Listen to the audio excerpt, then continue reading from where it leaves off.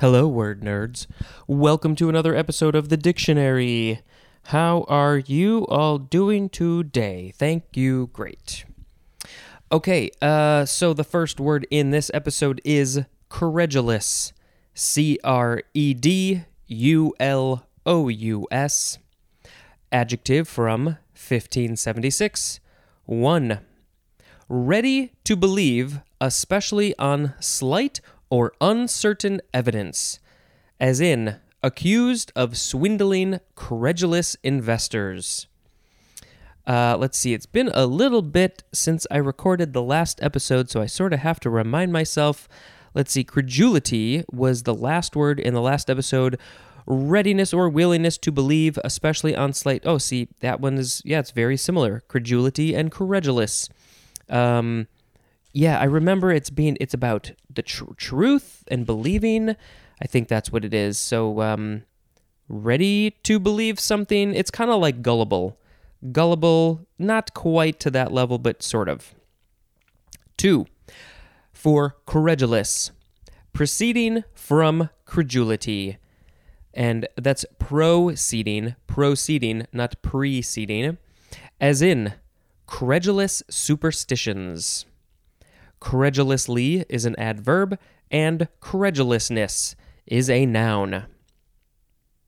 Let's see, the sound effect is going to be zzz.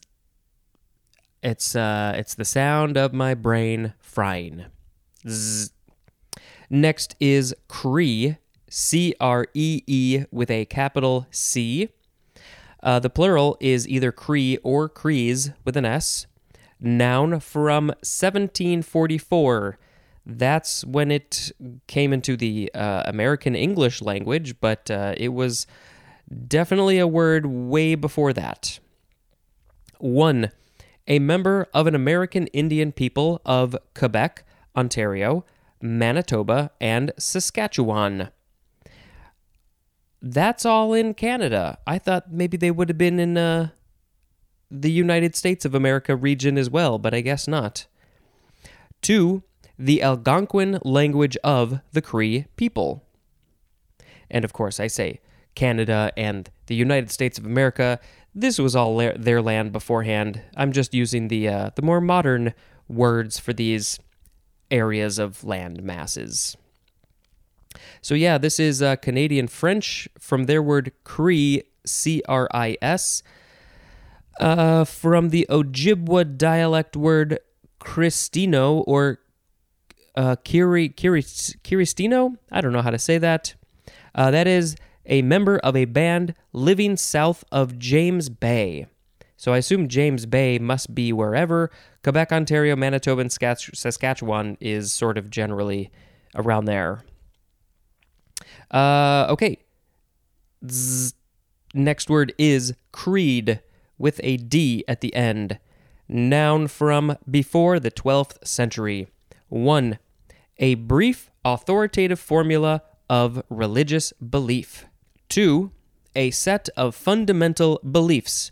Also, a guiding principle.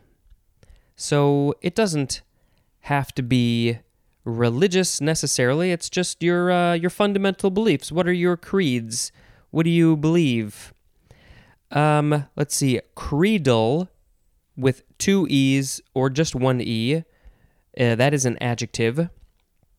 And this is from Latin credo, which is the first word of the Apostles' and Nicene creeds, from credere, which means to believe or trust or entrust. We've seen that before. Akin to the Old Irish cretid, which means he believes, and then also from the Sanskrit sraddhati, and it doesn't say what that means. Next, it is creek with a K. You could also say crick, which I often like to say. Oh, look at that bubbling crick over there. Noun from the 13th century. 1. This one is chiefly British. A small inlet or bay, narrower and extending farther inland than a cove. So a cove is just a little area that goes, it's kind of like a bay, but this is, it goes further inland than a cove, and it is narrower. So it's like a large creek, to use the American way. Okay, so that was the more British one. Number 2, a natural stream of water, normally smaller than and often, what? Normally smaller than and often tributary to a river. So it's just a break off of a river, but it's usually a lot smaller than a river. It's just a creek. You can probably hop over it in one step if you tried. Number 3 is archaic. It is a narrow or winding passage. The etymology just says that it is from the Old Norse kriki, Kriki, and that might be a suffix, and that just means bend. So I thought it would have been more interesting than that. Not that that's uninteresting, but I thought there would have been more. Oh, look, we have a phrase, up the creek. And this is in a difficult or perplexing situation. A lot of times, people like to say, up the creek without a paddle. I'm in a difficult or perplexing situation, and I have no way to get out of it. Zzz. We have creek again, but this is a capital C, noun from 1725. 1. An American Indian confederacy of peoples, chiefly of Muskogean stock of Alabama, Georgia, and Florida. And I hope I said that word correctly. Muskogean, capital Muskogean. So it's a group of the indigenous people who hopefully still live, in the area that is Alabama, Georgia, and Florida, the southeastern area of the United States of America. 2, a member of any of the Creek peoples. Any of those groups of peoples, you can just call them Creek. 3, the Muskogean language of the Creek Indians. And again, I hope I said it correctly. Muskogean? Could it be Muskogean? I doubt it. Next, Creel, Creel, first form, noun from the 14th century. 1, a wicker basket, as for carrying newly caught fish. So it's just a wicker basket. Usually people will use them to carry newly caught fish so they can take them home and then put them in a creek. 2, a bar with skewers for holding bobbins in a spinning machine. So spinning machine and bobbins and skewers. Okay, yeah, I only have the slightest bit of knowledge for what any of that means.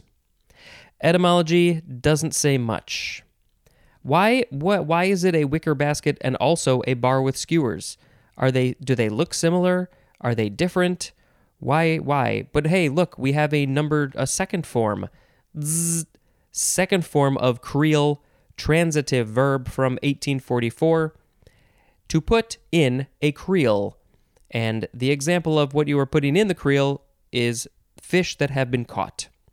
I'm still a little bit curious about the bar with the skewers for holding bobbins in a spinning machine. Maybe those two just happen to get the same word. Language evolves, and in this area it became that thing, and this area that word became that thing. It's both things. Next, it is the word creep, Creep. First form, verb from before the 12th century. We are starting with intransitive, and it doesn't look like it is also transitive, so maybe it's just intransitive. 1A, to move along with the body prone and close to the ground. Prone means it's face down, belly down. creeping along with your body, your face to the ground, and you're also very close to the ground. 1B, to move slowly on hands and knees. 2A, to go very slowly, as in the hours crept by. Crept, that is the past form, crept. It doesn't look like you can say creeped, but I think you should be allowed to if you want to. Okay, 2B, to go timidly or cautiously so as to escape notice, as in she crept away from the festive scene. Why did she want to creep away from the festive scene? Maybe it was just too much excitement for her. Maybe she's an introvert and she had done her extroversion for the day and she had to creep away. Number 2, C, to enter or advance gradually so as to be almost unnoticed, as in age creeps up on us. Oh, yes, it does. I can tell you from experience, all of a sudden, you don't even notice it. You're like, where did all the time go? Where did all of my good body feelings go? Why does everything hurt? Also as in, a note of irritation crept into her voice. What is a note of irritation? It's just a little, like if a note of irritation crept into her voice. It's just a little bit of irritation there. 3, to have the sensation of being covered with creeping things. Some people might like that. Most people do not. As in, the thought made her flesh creep. Number 4 is talking about a plant. So, to spread or grow over a surface, rooting at intervals, or clinging with tendrils, stems, or aerial roots. Let's see.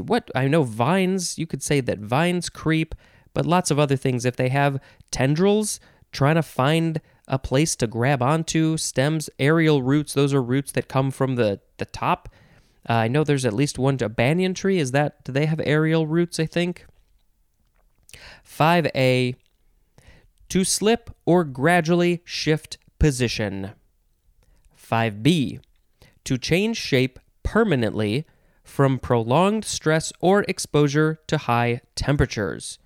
What does that? What changes shape permanently from stress or exposure? I mean, if something's at a high temperature, like if ice is at a high temperature, it's going to change into water, maybe even steam, but I don't know if you'd call it creep. That must be something else. Let's see, etymology.